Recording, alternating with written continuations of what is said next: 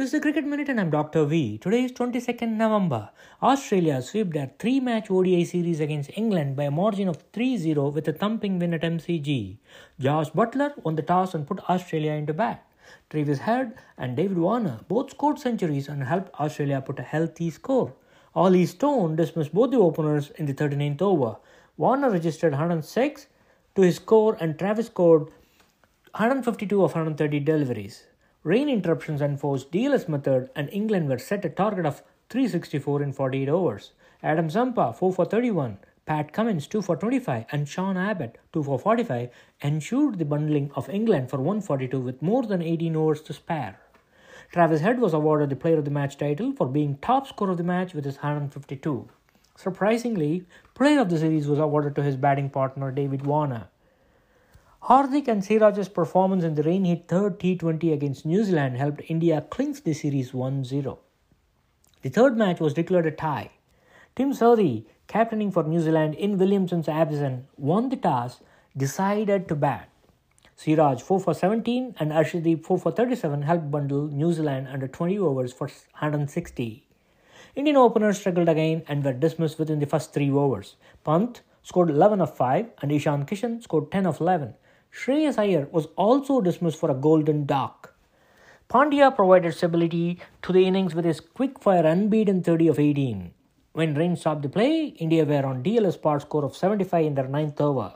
Interestingly, the 75th run was due to a missed field in the cover region by Mitchell Santner. We have seen all kinds of results in this series. A loss for New Zealand, a win for India, no result for the first game due to washout and a tie in the third game now.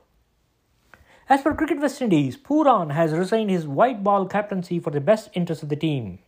In the 10-22 edition, the Cricket Minutes analysis included Pooran's poor decision-making as one of the top 3 causes for West Indies' debacle in the recently concluded T20 World Cup.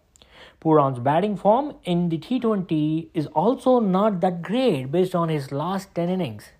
Interestingly, Sunrisers Hyderabad also released Pooran from their squad a few days back. Jagadeesan broke several world records yesterday in a Vijay Hazare Trophy at Chinnaswamy Stadium in Bangalore. For those who are not familiar with Vijay Hazare, it's the Ranji Trophy equivalent of 50 overs game and it's active starting 2002-2003 season. A few days back, CSK released Jagadeesan from their team roster to prep for the forthcoming mini-auction. Jagadeesan has answered them with a string of world records.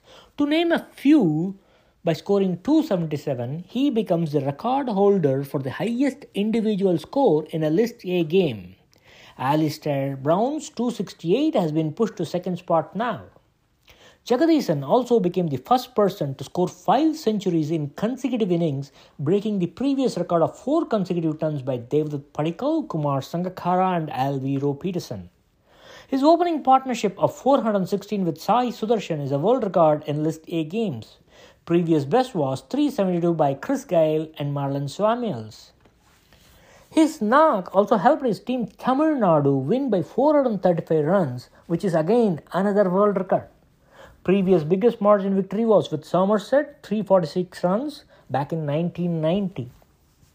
That's it for this episode. See you in the next episode. Thanks for listening.